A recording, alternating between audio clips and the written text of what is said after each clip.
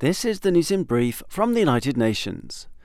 Most of the globe was drier than normal in 2021, with cascading effects on economies, ecosystems and our daily lives, the UN World Meteorological Organization, or WMO, said on Tuesday.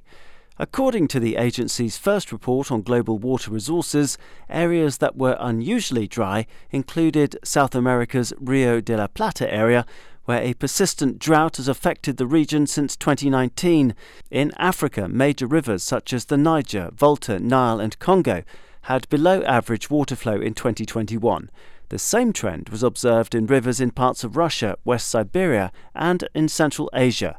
On the other hand, there were above-normal river volumes in some North American basins, the North Amazon and South Africa, as well as in China's Amur River basin and northern India. WMO said that 3.6 billion people have inadequate access to water at least 1 month per year, and that this is expected to increase to more than 5 billion by 2050.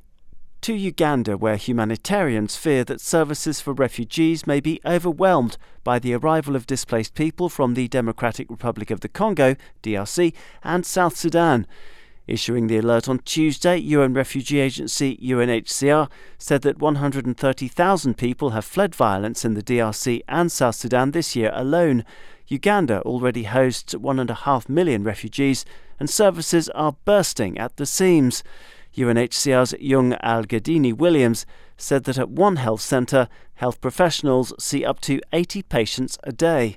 The inpatient facilities were teeming with people. In the Child Pediatric Center, there were so many children that many of the parents and the children were sleeping on the floor. Uganda is one of UNHCR's most underfunded operations, with just 46% of its appeal for $343 million received this year.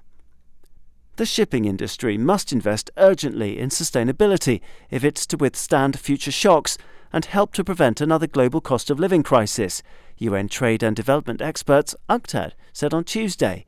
In a new report on maritime transport, the UN agency noted that between 2020 and 2021, carbon emissions from the world's maritime fleet increased by almost 5%.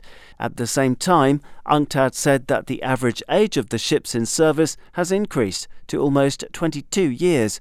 Replacing them is key to ensuring that the maritime industry's transition to a low-carbon future happens, said UNCTAD Secretary-General Rebecca Greenspan, who called for predictable global rules to support the industry, ports and ship owners. Daniel Johnson, UN News.